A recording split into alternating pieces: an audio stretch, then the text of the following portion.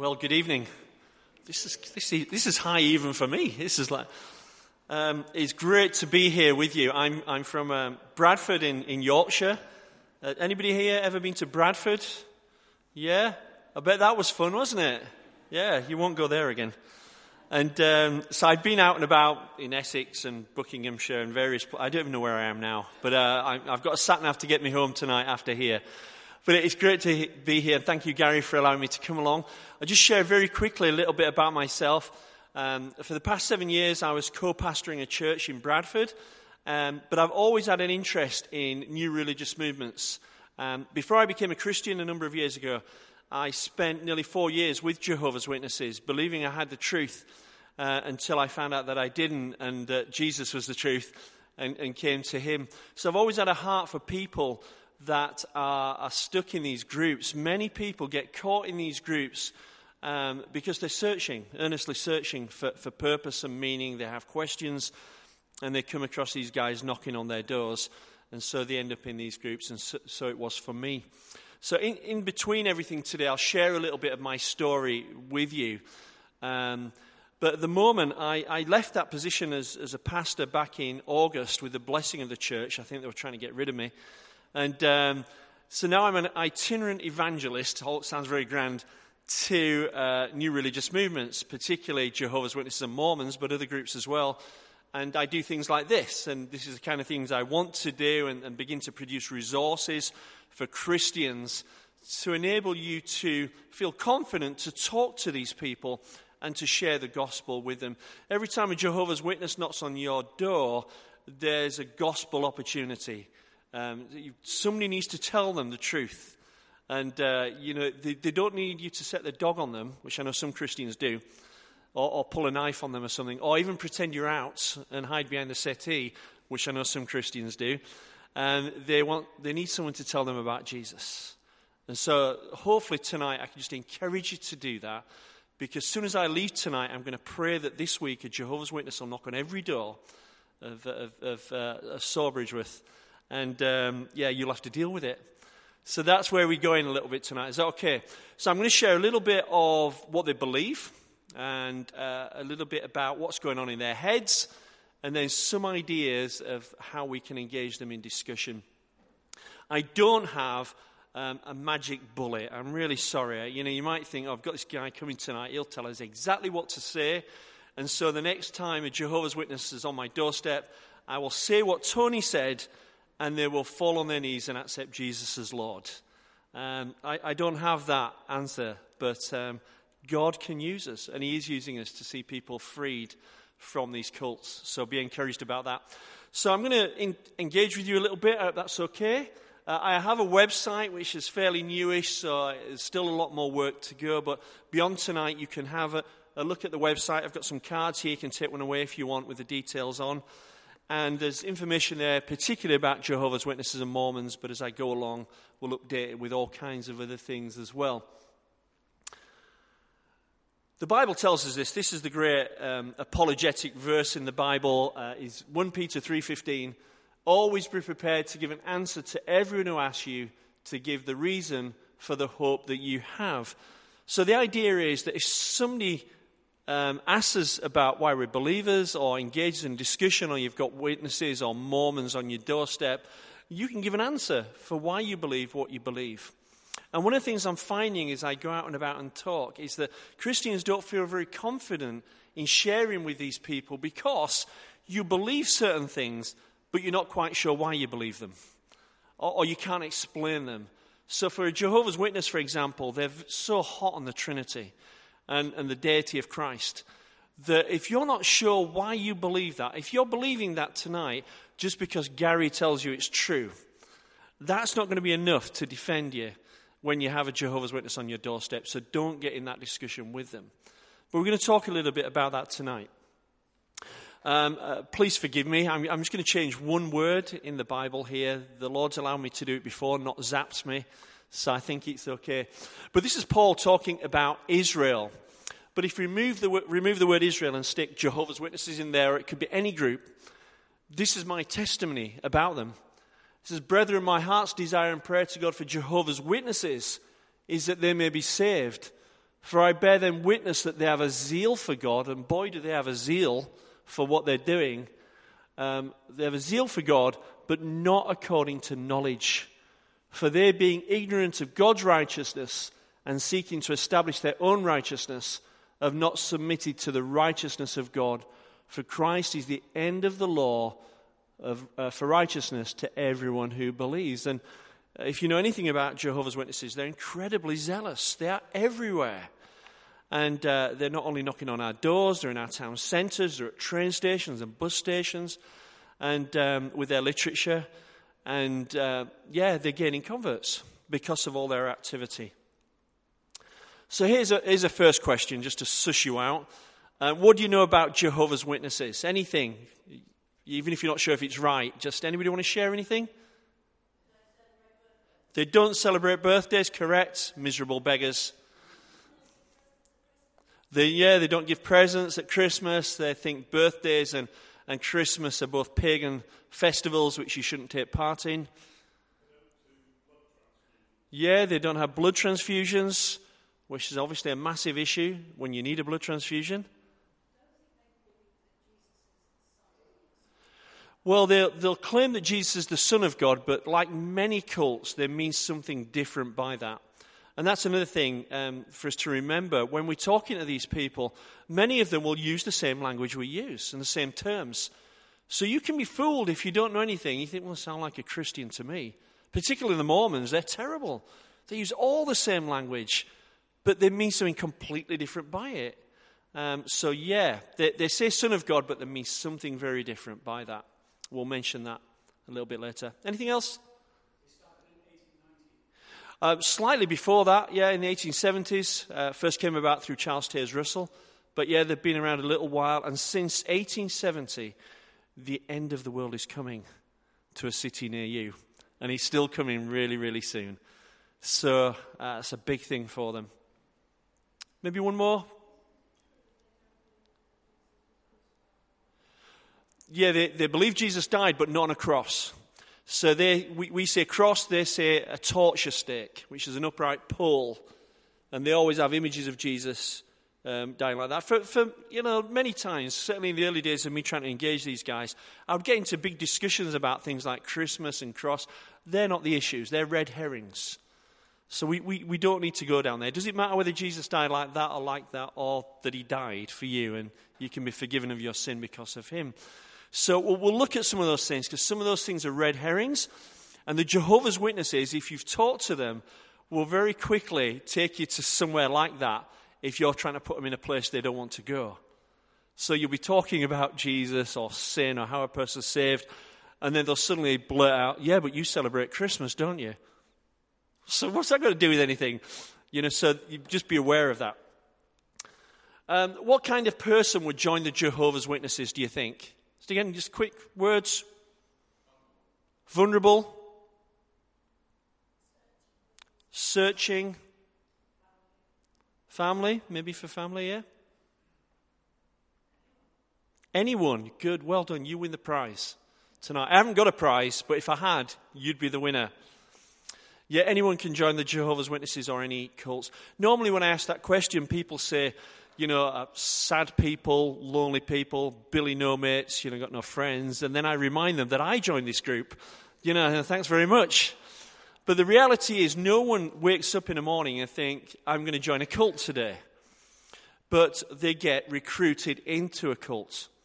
And that's what we need to be aware of with these groups. They have a methodology to get you in. And everyone and anyone can be susceptible to that. So you might be sat here tonight, and when I tell you some things, I'd never join a group like that. It's mad. But people do. Very intelligent people do. Notice how I said very intelligent rather than sad and lonely. Anyway, anyone can join one of these groups. This is what Dr. Walter Martin said. He's famous for writing a book called Kingdom of the Cults. He said the average Jehovah's Witness can make a doctrinal pretzel out of the average Christian in about 30 seconds. And that seems to be the case, doesn't it? You get them on your door, and suddenly they've got the Bible out, and they're showing you this verse, and this verse, and this verse, and you're like, oh my goodness, I wish I'd have set the dog on them. We get frightened of sharing with these guys because we think they know their Bible so well. But in reality, they know what they know very well. But there's lots of places in the Bible they never touch. They're clueless about. And one of the things we need to do with these guys is to take them to a place they're not prepared for. Because they are prepared for most of the things we will share with them. They're very ready for a debate about the deity of Christ. Very ready for a discussion about the Trinity. So we need to sort of think, well, where do I go with that? More of that in a moment. Just a quick overview of the Jehovah's Witnesses and biblical Christianity. And if you disagree with anything on here on the biblical Christianity side, have a chat with Gary afterwards. So they have their own Bible called the New World Translation. We're going to talk more about that in a little while, where, of course, we have various versions of the Bible. And their God is Unitarian, where our God is Trinitarian. We're Trinitarian, triune God. They believe Jesus is the Son of God, as we've already mentioned, but they mean something else by it. They believe Jesus is not eternal, and that he's also the Archangel Michael. For us, Jesus is Son of God, he's eternal, and he is God. The Holy Spirit to Jehovah's Witnesses is just an impersonal force. They say it's God's active force. Sounds like Star Wars more than the Bible, doesn't it? Where for us, the Holy Spirit is personal, and he's part of the triune God. Salvation for Jehovah's Witnesses, like it is for all cults and all other religions outside of Christianity, is by faith and works in some form, where we know it's by faith alone in Christ alone. Heaven for Jehovah's Witnesses, there's only 144,000 going there, where we know it's for all who believe. Hell for Jehovah's Witnesses is just the grave. When you're dead, you're gone, that's it. No more to exist.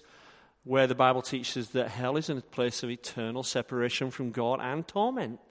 So you can see, if you just look at those things there, the Jehovah's Witnesses like to call themselves, we are Jehovah's Christian Witnesses. But just a short sort of cursory look at some of their teaching there, you see very clearly they're far from biblical, historical, orthodox Christianity. But they claim they're the only true Christians. Let's just think about a few of the things that are issues for Jehovah's Witnesses. So this one here is that they're insistent that God's name is Jehovah and you must use that name. Oops, going too quickly. They're very keen to show you, if you have a King James Bible, which I had a King James Bible, got it from somewhere when I first met with them, and they said, do you know God has a name? Well, I didn't have a clue. I wasn't brought up in the Christian family or anything, so it could have showed me anything. But in the King James Bible, they showed me Psalm 83:18, and it says this. It says that men may know that thou whose name alone is Jehovah art the Most High over all the earth. And then they reason with you, well, you know, the name Jehovah has been taken out of the Bible, and all our Bible has done is put it back in again where it should be. So in the Old Testament, where you have the word Lord in capital letters, that's where they will have the word Jehovah. So they get the name from Isaiah 43:10. They get the name from there, which in our Bible would probably say, you are my witnesses is the utterance of the Lord. In theirs it says, you are my witnesses is the utterance of Jehovah. So they are Jehovah's Witnesses. That's where they get the name from. And they put the name Jehovah all over the Bible, in the Old Testament and in the New. They say where the New Testament is quoting the Old Testament, they're justified in doing that. But they've all cited it in places that it's not justified. But they get the... Why is it there? Oh, there it is.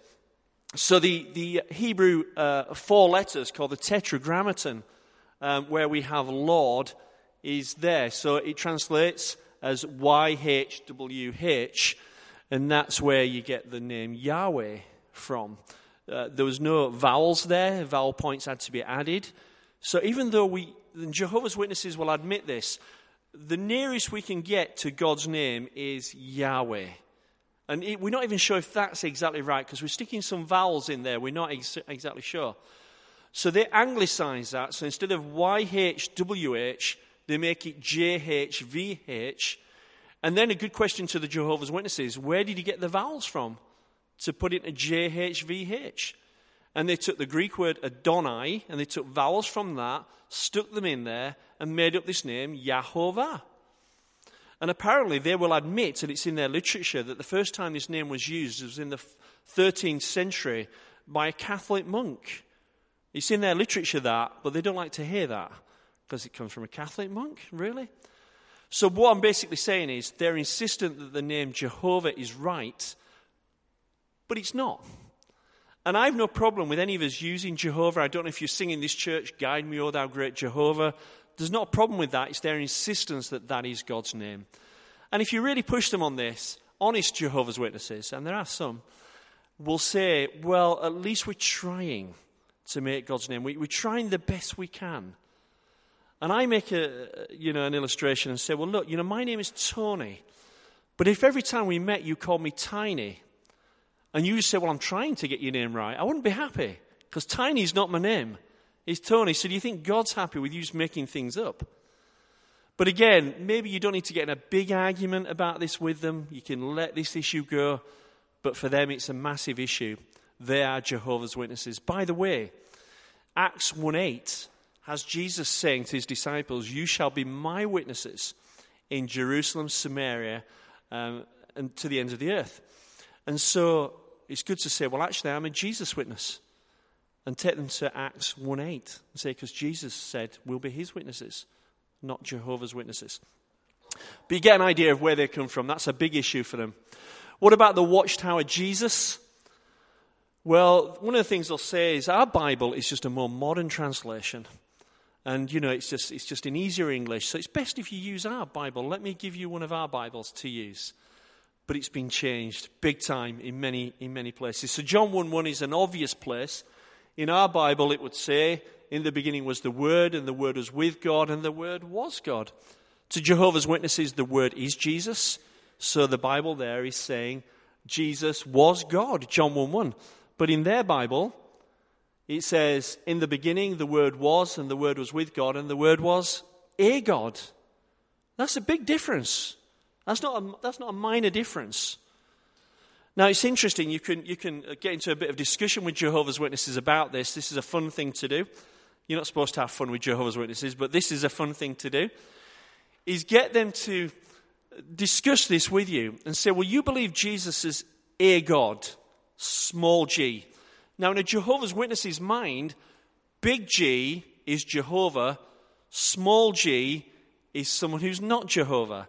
So, for example, 2 Corinthians 4:4 says the God of this world has blinded the minds of unbelievers, meaning Satan. That's a small g. Take them to 2 Corinthians 4:4 and say that, it says Satan's the God of this world. So is Satan a true God? And they'll say, no, of course he's not a true God. He's a false God. And then go back here and say, well, you've got Jesus as a God. Is Jesus a true God or a false God? They can't answer that question. How can they answer that question? Because you are going to act so shocked with whatever they answer. So if they say Jesus is a true God, you're shocked. You believe in two true gods? And they'll backtrack very quickly. Oh, no, we don't believe in two true gods. So Jesus is a false God? Oh, no, we don't believe Jesus is a false God. Well, what kind of God is he? And get them to consider that, the fact that they've put Jesus as a God.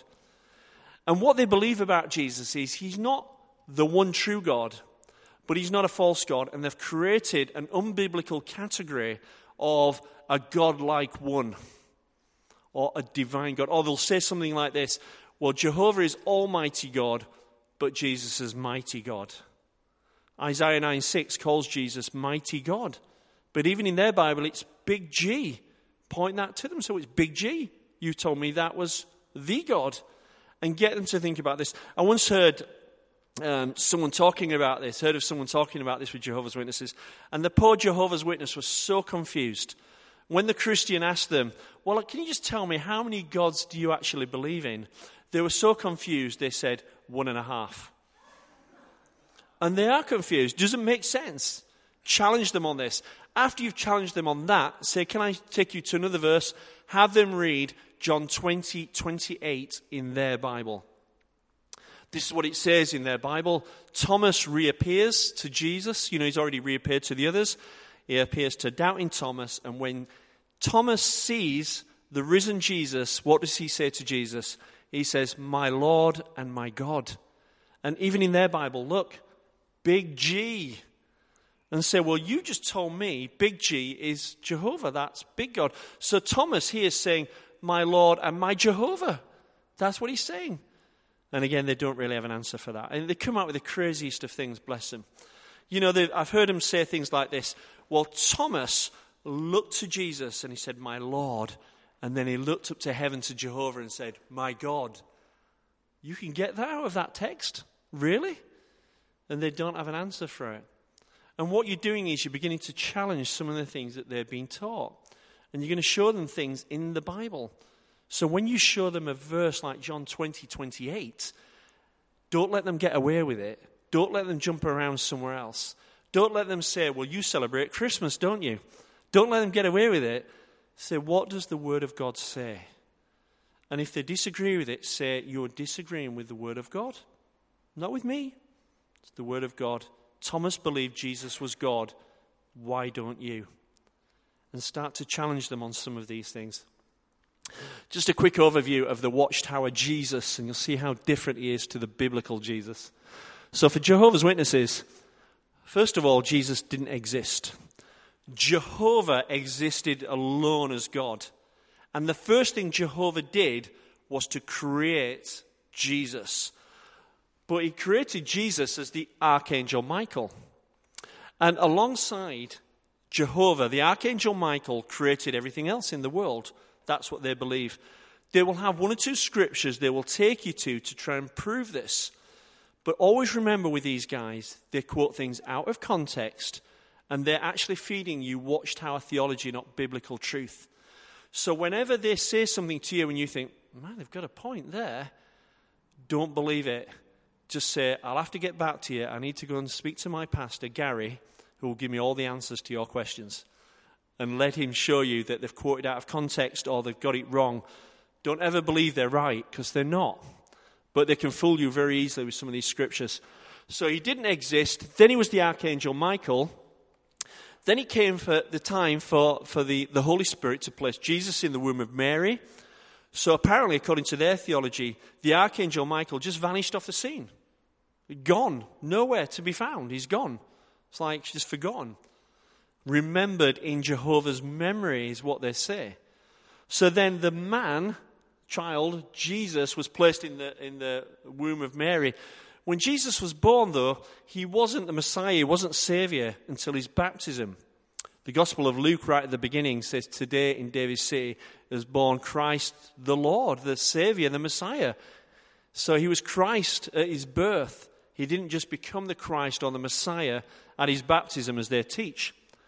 Then, when he died on the torture stake to these guys, what happened to Jesus? Well, Jesus was non-existent for 3 days and 3 nights. He was nowhere. He'd gone completely. One of their older articles in one of their Watchtower magazines says that Jesus was dissolved into gases by Jehovah. Show me a Bible verse for that one. Not sure where that one is. Never read that one. But he was non-existent for 3 days and 3 nights. And then after 3 days, he's raised again spiritually, not physically, to be the Archangel Michael again. Does this sound like the biblical Jesus to you? I don't think so. Look at this verse here. There's somebody being confused. Hebrews 13:8. Jesus is the same yesterday, today, and forevermore. Well, not according to Jehovah's Witness theology. This is not the biblical Jesus. Friends, I've had some people say to me, some well-meaning Christians say to me, well, I've met some Jehovah's Witnesses. I've got Jehovah's Witness neighbors, and they're lovely people, moral, trying to follow the Bible the best they can. So surely God would, save them. Not if you've got the wrong Jesus. The Apostle Paul says they have a false Christ, they have a false gospel. These people are lost and they need to come to Jesus. The biblical Jesus, the true Jesus. So this is how they see things. This is their unholy trinity, as it were. They have God the Father, who's Jehovah. They have Jesus the Son, who was created, a kind of lesser God. And then they have the Holy Spirit, who is just an impersonal force. We'll talk more about the Holy Spirit in a moment. But let's think about Watchtower salvation. The Jehovah's Witnesses believe in a two-tier salvation. So what you have is a limited number of 144,000 are going to heaven, and they link, this is what cults do as well. You've got to be careful of this. And, we can fall into this trap sometimes as well as Christians, is they'll take, like, the number 144,000, which is found in Revelation 7 and Revelation 14, and they'll link it with another verse in Scripture that's got absolutely nothing to do with it. So they'll say, well, when Jesus was talking about his little flock in Luke 12:32, that's the 144,000. But you look in Luke 12, and Jesus is calling his disciples the little flock. He's speaking to his disciples. They're just like a little group of people. Nothing at all to do with 144,000. The vast majority, 99.9% of Jehovah's Witnesses who you encounter, who knock on your door, will not believe they're going to heaven. They believe they have an earthly hope. And again, they see the great crowd mentioned again in Revelation 7, Revelation 19, and they link it to John 10:16 when Jesus said, there are other sheep of another fold which also must come in, speaking about the Gentiles that are going to come into the church, the non-Jews, but they've linked it together. So they say, little flock, they're going to heaven, 144,000, other sheep, great crowd, paradise earth. Let me tell you this very quickly. I'll try and get far too much in tonight, so I do apologize, but you need to know. So for Jehovah's Witnesses, how do they know? How do you know if you're one of the 144,000? So this is what happens. Easter time every year, they have what they call a memorial meal. Anybody ever recall getting a leaflet through your door inviting you to a memorial meal? They do come round. It's a public event. They try and get the public to go. And they give you this invite, and it's the only time during the year when they will take what we would call communion. But what happens is the communion bread and wine is passed around the congregation, and no one partakes, and then it comes all the way back to the front again. It's the bizarrest thing. Because you're only allowed to partake if you believe you are one of the 144,000. So it goes out, comes back. I've only ever seen 2 people take it.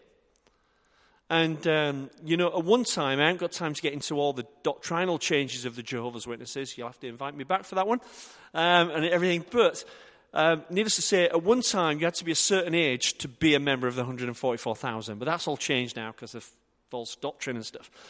So, if a young person took it and they weren't of a certain age, they'd probably get a clip around the ear hole of the elder and saying, what are you taking it for? And the older people, so long as they're in good standing in the congregation, that is, they're out doing their door knocking, they're tithing, they're doing all the things they should do, and they partake of it, it could be believed that they actually were one of the 144,000. Now, because of the changes, just a funny thing, when the last time I went to a memorial meal, which was just recently, actually, I think it might even be this year's one, somebody took part. And every time I go, my wife says to me, well, you should take it because you're going to heaven. So I can imagine that if I'd have taken it in the Kingdom Hall, but I don't go to cause trouble. And but this person took it, so I spoke to one of the elders afterwards, and I said, that person took it, so, they're definitely one of the 144,000. He says, well, we don't know. And I says, well, what do you do about it? He says, well, we don't do anything. It's between that person and Jehovah. And I said, well, surely the 144,000, which they believe to be a literal number, is full up by now. Because they record it every year in their yearbooks. So you can go back years and years, and it used to be between 8,000 and 12,000 every year around the world took part. So you only need 12 years of 12,000, and then it's full. But now you look in their yearbooks, and it's 15,000, 16,000. And I said, why the increase, and how come it's not full? No lie, this was his answer to me. He said, well, some people were called to a heavenly hope, but they've left us. They've become apostate. And so there are now vacancies in the 144,000. What? Absolutely crazy, isn't it? Vacancies. So if you want to sign yourself up for one of those vacancies, don't do it. There are also false prophets as well. They will deny this. They'll say, we have never, ever, ever made a prophecy about anything. Don't you believe it? The trouble with the Jehovah's Witnesses is that there's a paper trail with these guys. They're so much into publishing literature that you can find it there. So their biggest year for false prophecy was back in 1975. And what happened there was they believed that Jesus would return in 1975. If you look at their statistics from 1968 right up to 1975, they skyrocket in terms of activity, door knocking, people joining them, people being baptized. There was reports of people selling their houses and sort of renting somewhere because they didn't need that money anymore. They left their jobs, all this kind of stuff. And then it never happened. And because of that, around about 250,000 JWs left the organization. Now, do people leave the organization? Do 250,000 people leave the organization on the basis that the Watchtower Society just said, well, it might happen? No. They were told it will happen. It will happen. The end is coming, and it's coming really soon. And if you want to get through it, you need to work your socks off and be faithful to Jehovah. So false prophets. I've got lots of their documents like this. Sometimes you get to a point in a discussion with Jehovah's Witnesses where it's good to bring this stuff out because they've been told not to take your literature. They want you to take theirs, of course, but they don't want to take your literature. But if you give them their own literature and say, look, this is from the Watchtower, then there's a chance they might take it and look at that with you. This is what it says in the Bible, again, from their Bible. I try and use their Bible where I can because, again, it's got more clout with them. But it says this, when a prophet speaks in the name of Jehovah and the word is not fulfilled or does not come true, then Jehovah did not speak that word. The prophet spoke it presumptuously. You should not fear him. So their party line now is to say to someone like me, they'll say, well, Tony, we just made a mistake. Have you never made a mistake? And of course I will say, no, I've never made a mistake. I'm from Yorkshire. We don't make mistakes in Yorkshire. No, I don't say that. I say, of course I made a mistake, but there's a difference. And I often give a strange or silly illustration. So I might say something like, if I said in 5 minutes' time it's going to rain ice cubes outside, and it doesn't, then in 5 minutes' time you can turn to me and say, Tony, you are a rubbish weatherman. But if I say, thus says Jehovah, in 5 minutes' time it's going to rain ice cubes outside, then I'm not just a poor weatherman, I'm a false prophet. Why? Because I used the name Jehovah.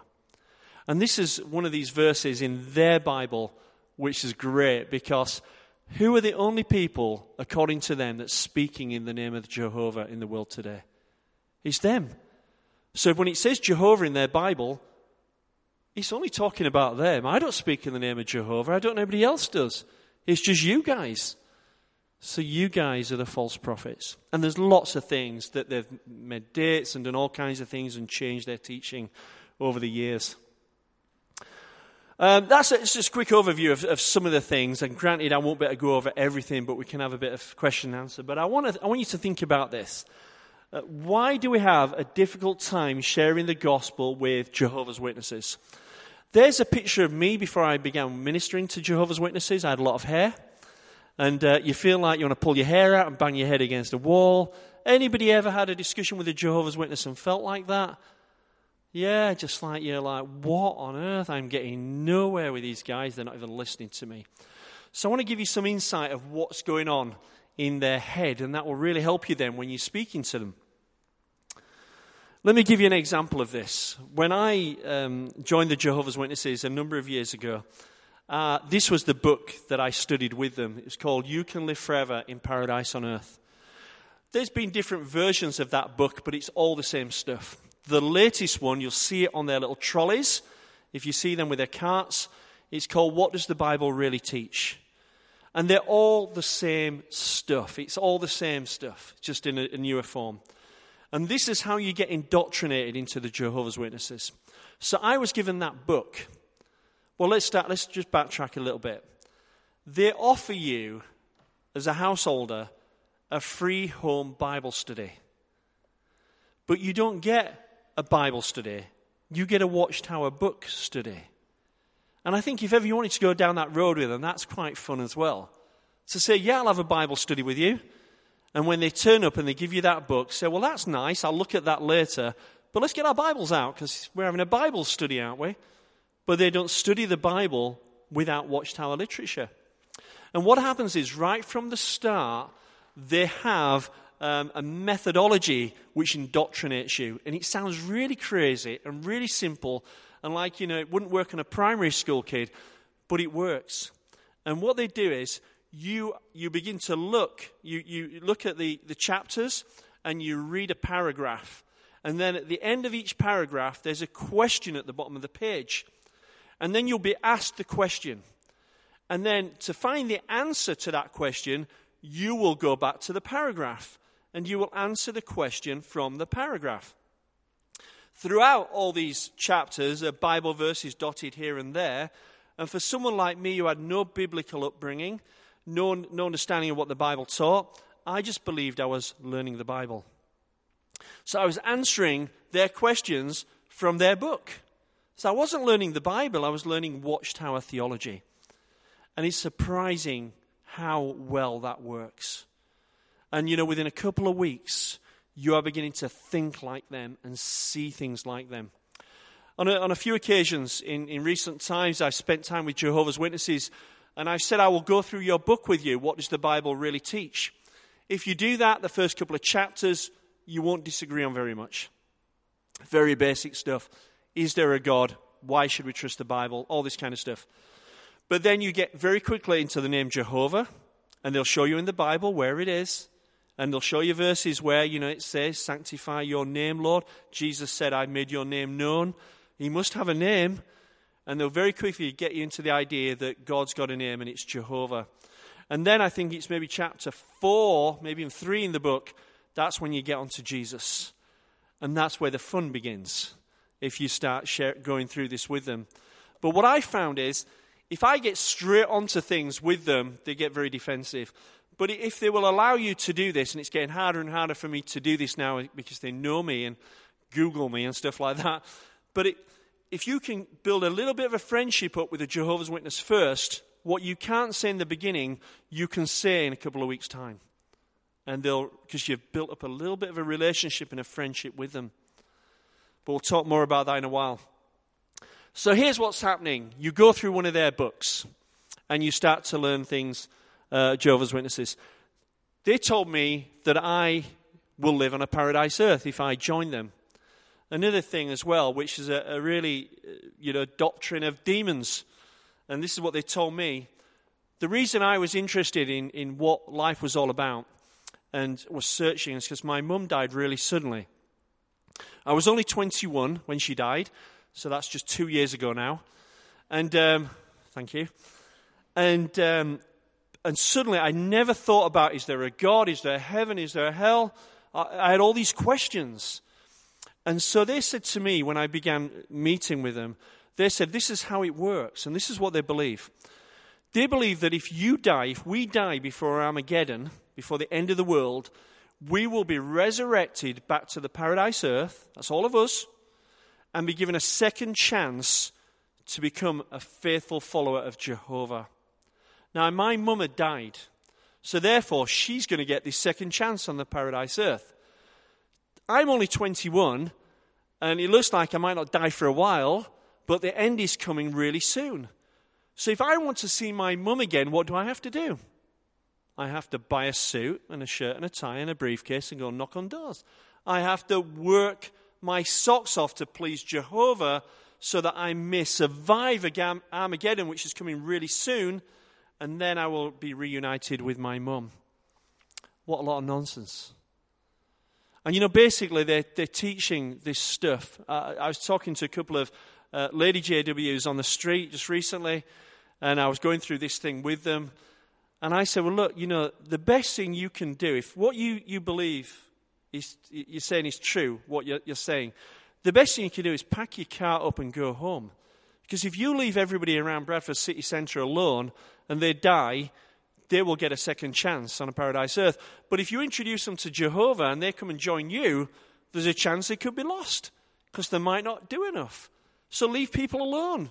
Just let them get on with their life. And that's basically what they're teaching. It's a nonsense, unbiblical nonsense. So paradise earth is where we're going to be, and that's where the great crowd are going to exist. Now, let me tell you how they think. This is a good thing to do with JWs. You'll love this. Do this with them. Ask them where they're going to be in the future after Armageddon, and they will say, on the earth. Ask them it a few times. Get them to say it a few times. Say, well, look, so what you're saying to me is, after Armageddon, if you survive Armageddon, you're going to be on the earth. Is that right? And they'll say, yeah. So you're part of the great crowd, and you believe the great crowd are going to be where? On the earth. So the great crowd are definitely going to be on the earth. Get them to say it a few times. And they'll say it a few times, yes, the great crowd's going to be on the earth. We're going to be on the earth. And then say, have you got a Bible with you? And they'll get their Bible out and say, can you just turn to Revelation chapter 19 and verses 1 and 2 and just read it to me, please, from their Bible. So this is what it says in their Bible. It says, after this, I heard what seemed to be a loud voice of a great crowd in heaven. They said, praise Jah, the salvation and the glory and the power belong to our God, because his judgments are true and righteous. So you say, well, where does the Bible say the great crowd's going to be? And you know what they'll say? On the earth.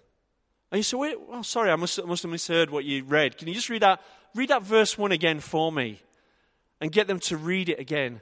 The sound of a great crowd in heaven. So sorry, where do you say the great crowd's going to be? You know what they'll say? On the earth. And you suddenly realize what you're dealing with. What is going on in their mind? What's plainly before their eyes, they will deny. You're putting them in a place where their doctrine is directly contradicting Scripture, and yet they won't have it. And you push it and say, well, look, the Bible says the great crowd's in heaven. Why do you say it's on the earth? And they'll come up with all kinds of things, and you suddenly realize that these people who keep telling us that we just follow what the Bible teaches, we just follow Scripture, that's all we do, actually do nothing of the sort. And what they follow is the Watchtower Society. And that's the problem.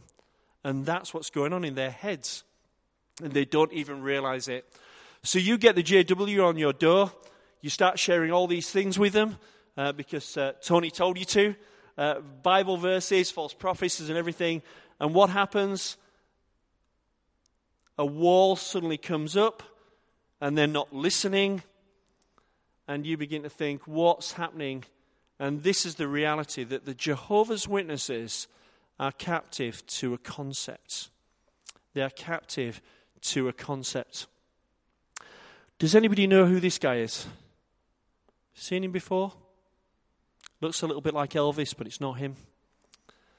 He's a guy, it's because you're all too young, obviously, that's why you don't know who he is. Back in the 1970s, the Reverend Jim Jones, was a cult leader, took a large group of people to Guyana, and there they ended up drinking poison.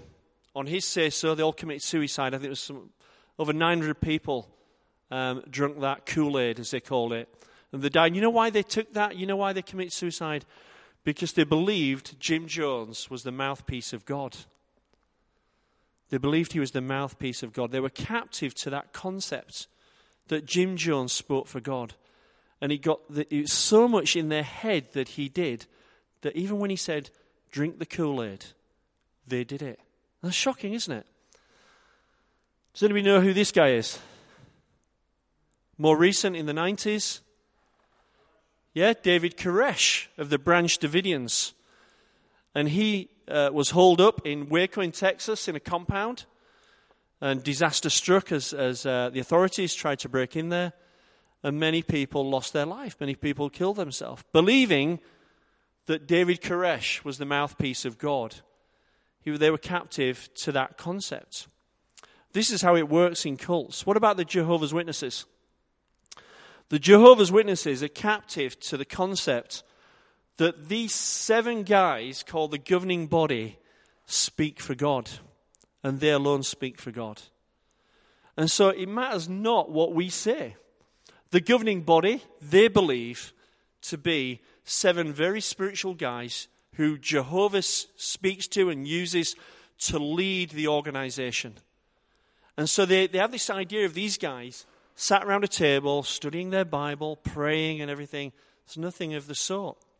A number of years back, a guy called Raymond Franz, I think this was in the 1970s, he was the nephew of the then president of the Watchtower Society, a guy called Fred Franz. And Ray Franz got to be on the governing body. And he had this image of the governing body. Yeah, they're always meeting and praying and everything. He found nothing of the sort. He found that they were just making up decisions as they went along. And it really, really threw him in a spin. And eventually he left.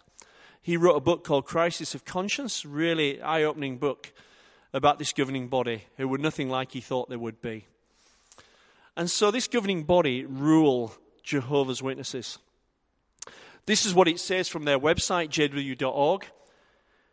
They call these governing body guys the faithful and discreet slave. It says the faithful and discreet slave was appointed over Jesus' domestics in 1919. That slave is a small composite group of anointed brothers serving at world headquarters during Christ's presence who are directly involved in preparing and dispensing spiritual food.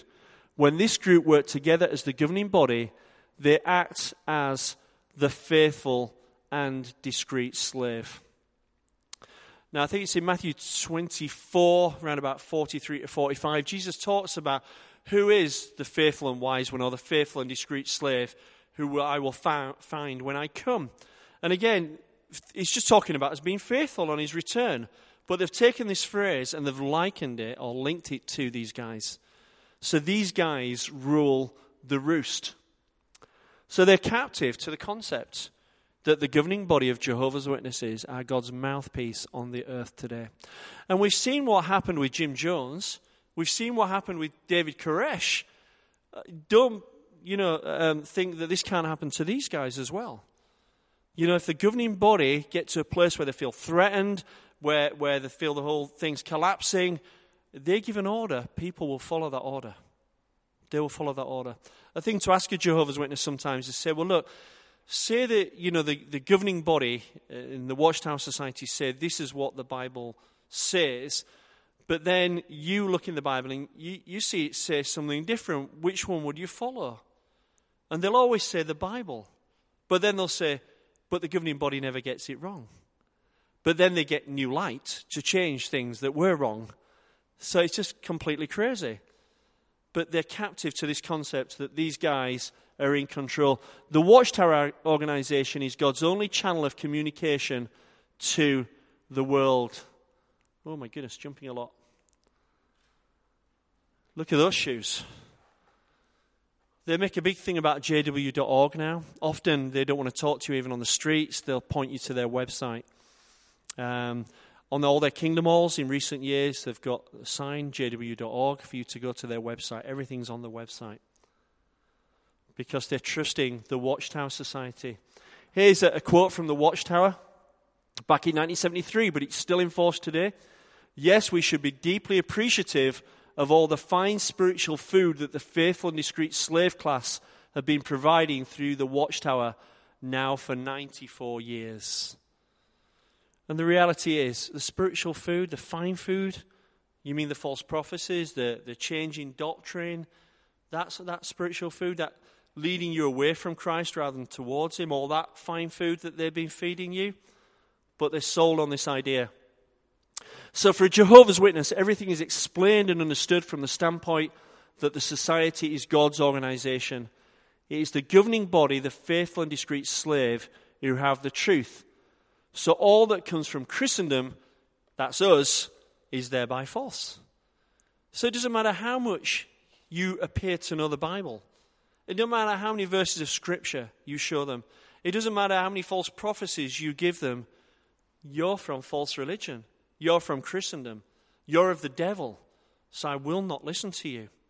And what you find with Jehovah's Witnesses, the moment you start talking about the organization, is when you start to lose them. But we've got to talk about the organization. They'll maybe talk some scripture with you, some other things, but the moment you start talking about the organization is when you find they get upset and they suddenly have another appointment elsewhere and have to leave your doorstep very quickly. And this is why. Because for them, Jehovah is Father, Jesus' Son, and Watchtower is Mother. So when you're having a go at the Watchtower Society, it's like you're having a go at their mum. This is what it said in one of their articles. It said, in this way, Paul identifies Jehovah's wife as his invisible universal organization, the mother of Christ and of his joint heirs. So you're attacking their mum when you say anything about the Watchtower Society. How bizarre.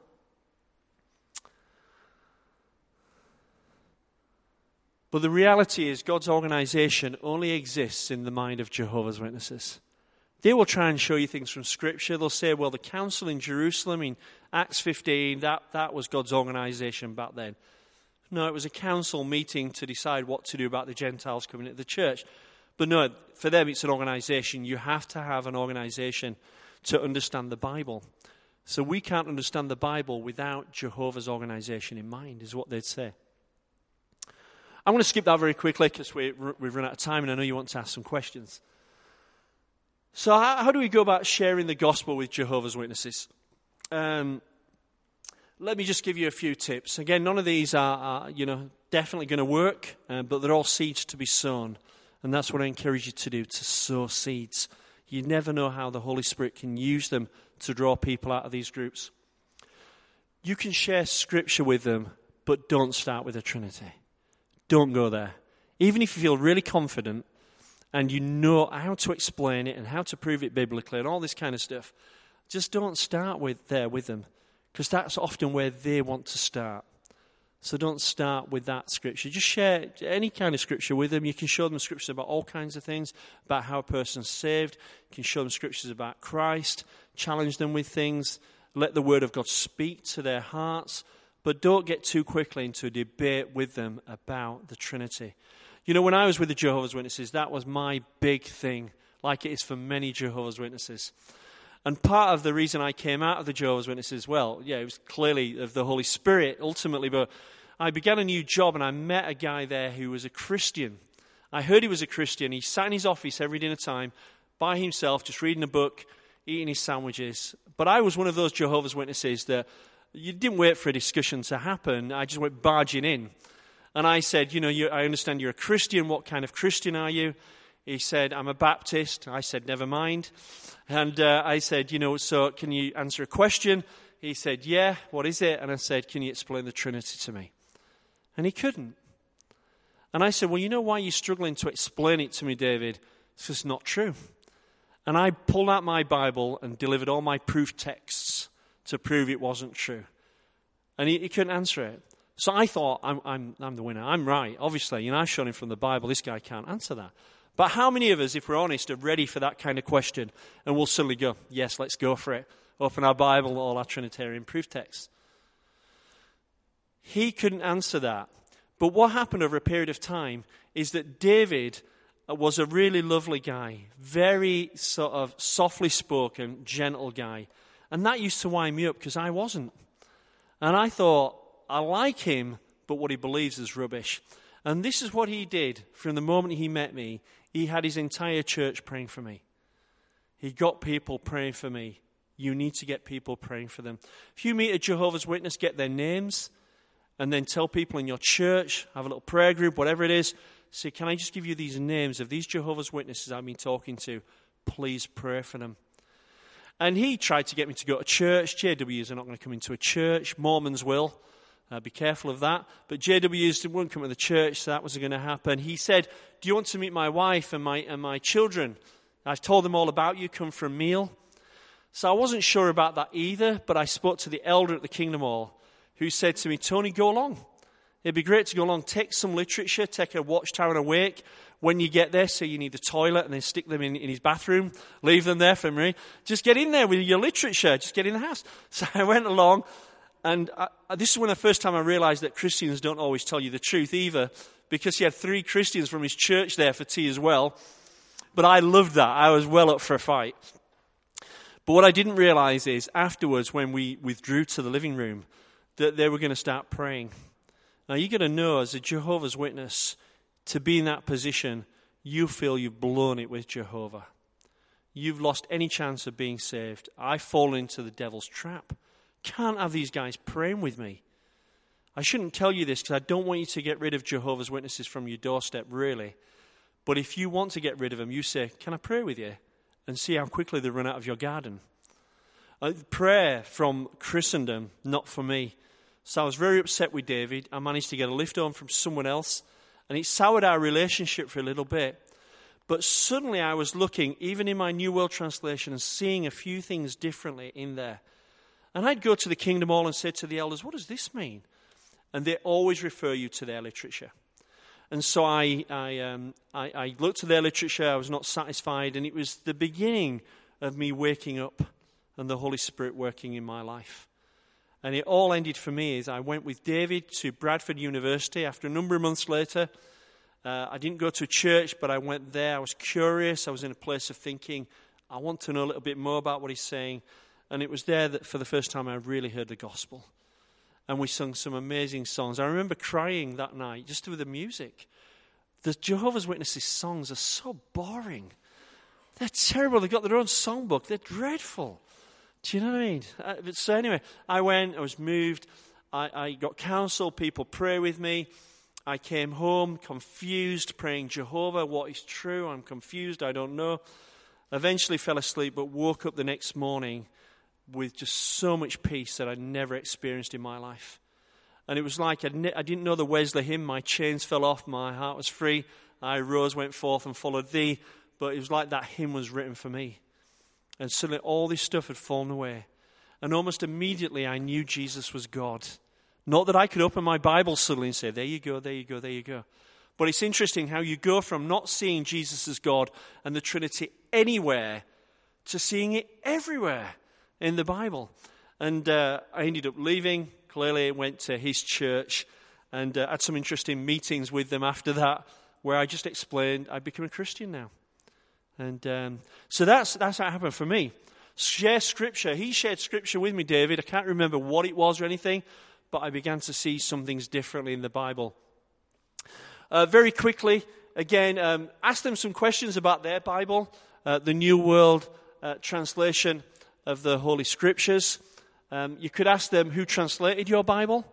They don't know the answer to that. They've been told that the people that translated it are scholars and very good in the original languages, but they don't want their names revealed because they don't want any glory to go to them. So I often say to them, well, look, if I'd have translated your Bible, I want to keep my name secret as well. Because, it's a mess. And why are you trusting this Bible when you don't know the qualifications of those who've translated it? I could find you, the guys that translated my Bible and their qualifications if you want. Why do you trust that? But they trust it. But it's not a translation anyway. They just took a Bible and they've changed things all over the place within it.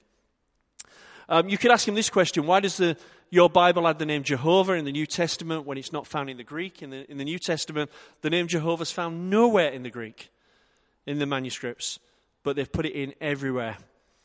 We ain't got time to get into this so much, but just to make you aware that they've added words in as well to change the meaning. And it's always to do with Jesus. So in Colossians 1:15-20, they've added the word other 4 times. I think, have I got that on the slide? So you can see here. So they've got a Kingdom Interlinear translation. If you're aware of an interlinear, it has the Greek with the English underneath, and then they've got their translation there. And you look here, panta means all, or all things. They've added the word other. So what it actually says in their Bible is that he is the image of the invisible God, the firstborn of all creation, for by him all other things were created. Because they believe Jesus himself was the first to be created. So it's a theological bias that they've added the word other in. If you take the word out, other there, it says in verse 16, because by means of him, Jesus, all things were created. All things. You see, they can't have it saying that because they believe Jesus was created by Jehovah. They'll say, well, it just modernizes things. It just makes it make more sense. No, it doesn't. Again, I often use a crazy example. I'll say, imagine I start a new job and I get a contract of work. And it says, Tony, if you work every day this week, we'll give you £1,000. And then I go home and decide to stick the word other in there. Tony, if you work every other day this week, you'll get £1,000. It doesn't make it more clearer. It changes its meaning completely. And that's what they've done. Be aware of that. We haven't got time for this. I can send you notes and stuff if you email me, don't worry. But again, just Jehovah in the Old Testament, things that are applied to Jesus in the New Testament. We can show them that. 5 minutes to live is a great thing to do with them. Again, I love doing this one. You may have heard of this before. It came from a guy called Ray Comfort. But the idea is you meet some Jehovah's Witnesses on the street or on the door, and you say, can I ask you an hypothetical question? And they'll say, yeah, go for it. And you say, right, just imagine. So I do this in Bradford because they stand right outside the shopping centre. So I come down the escalator and they're there. And I'll say, I've just come out of the shopping centre and somebody stabbed me in the back. And I've got 5 minutes to live. And I'm not a religious person, but I see you guys standing here and know you are. So I come up to you and I've got a question for you. And my question is, what must I do to be saved? It's amazing how difficult that is for Jehovah's Witnesses to answer.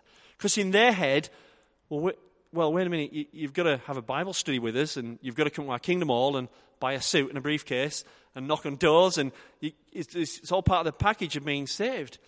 So for them, it's really hard for them to answer. Now, if they're a little bit clued up, they will say what sometimes they do say, well, if you die, you're okay because you're going to get a second chance. If they go there, then you can go down that road and discuss the nonsense with them. But often they're confused. And what you do is you put pressure on them. Because as they're struggling to think of an answer, you can say, I've got 4 minutes left now. Only 4 minutes left to live. And then as they're still struggling, 3 minutes. Any chance to give me an answer soon? Be helpful. 2 minutes. They sometimes come to the place of saying, well, wait a minute. The thief on the torture stake next to Jesus, you know, what did he do? And I said, that's a great question, isn't it? What did he do to be saved? Jesus said, today you'll be with me in paradise. They've changed that in their Bible. They've moved the comma. That's another story. What did he do? He didn't do anything apart put his faith in Christ. In his last moments, Jesus said, he'll be with me in paradise. That's all you need to do. But often they're so confused by this question, you die before they give you a proper answer. And then you can say to them, what's the biblical answer to my question? Do you know there's a biblical answer? What must I do to be saved? Ask them to open their Bible, get them to read from Acts 16. I think it's around 28 to 35. Give it a little bit of context. There's the Philippian jailer. Paul and Silas are broken out. The angels got them out of jail. He's fearful of his life. And he says, sirs, what must I do to be saved? What was Paul's answer? Believe on the Lord Jesus Christ and you will be saved. Show them the scriptural answer to your question. And then say, that's all you need to do. And they'll try and take you to James, faith that works is dead, or wherever, but hold them to that. That was Paul's advice to that Philippian jailer. Get them to see what Scripture says. There you go, 31. You can do that. Share your testimony is great. You know, we have the very thing they're longing for. They might look all smiley on your doorstep or at the carts. They've got all sorts of stuff going off in their life. Many of them get ill with the pressure of keeping up with the appearances and the workload and the striving. I met a lady yesterday in Essex, of all places, who came up to me and said she was in the JWs for 25 years. And she said she had a nervous breakdown in the end. She said we were under so much pressure to do all this stuff because the end was coming. She said I was coming out in psoriasis. I had a breakdown and everything. She said I couldn't cope anymore. And she said, I thought I can't go back. I had a little breakout. And she saw a sign outside a church that had John 3:16 on it. And she said, I need to go and talk to someone. She went into church, met a Christian. 2 weeks later, she was saved and born again. Praise the Lord. But she said, I was just worked to death. Share your testimony. Say things like this. You know, I believe in the Lord Jesus Christ. And when I accepted him as my Lord and Savior, I had a peace which passes all understanding. I have an assurance of my eternal future. It's secure. You know, I can't do anything but just put my hope and my trust in him. And let them hear that and offer them that, because that's what they need. Share your testimony. If nothing else, you should have a testimony of some sort. Share that with them. You can go down the false prophecies line if you want. Get in touch with me. I can send you some documents you can hand out to them. Prayer, really important. I mentioned that. You pray, get others to pray for them. People are coming out. Be encouraged that they're coming out of the cults. And it can happen. And the Holy Spirit, it's His work. You know, you're banging your head against the wall, you're pulling your hair out, you're thinking, I'm getting nowhere. But unless the Holy Spirit opens them up, they can't see it. They're blinded. Satan blinds the minds of unbelievers. They're dead in their trespasses and sins until the Holy Spirit works. But who knows, that testimony, that scripture, that little discussion you've had with them might be the very thing the Holy Spirit uses to keep them awake that night and starts an effect in their life where they're going to eventually come out sometime after. And you may never know that until you get to heaven and they come running up to you and say, you know, you told me about Jesus. I saw a video clip recently of ex-Jehovah's Witnesses, a convention in the USA. One lady got up, she was in tears. She said, in all the time I was knocking on doors, not once did a Christian tell me the gospel of the Lord Jesus Christ. That's shocking, isn't it? Friends, if we're not going to tell them, who is? We've got to do it. Guys, Q&A very quickly because I've gone over time like I always do. Any questions? Or have I covered everything so thoroughly that you're so all clued up now? Anything you want to know?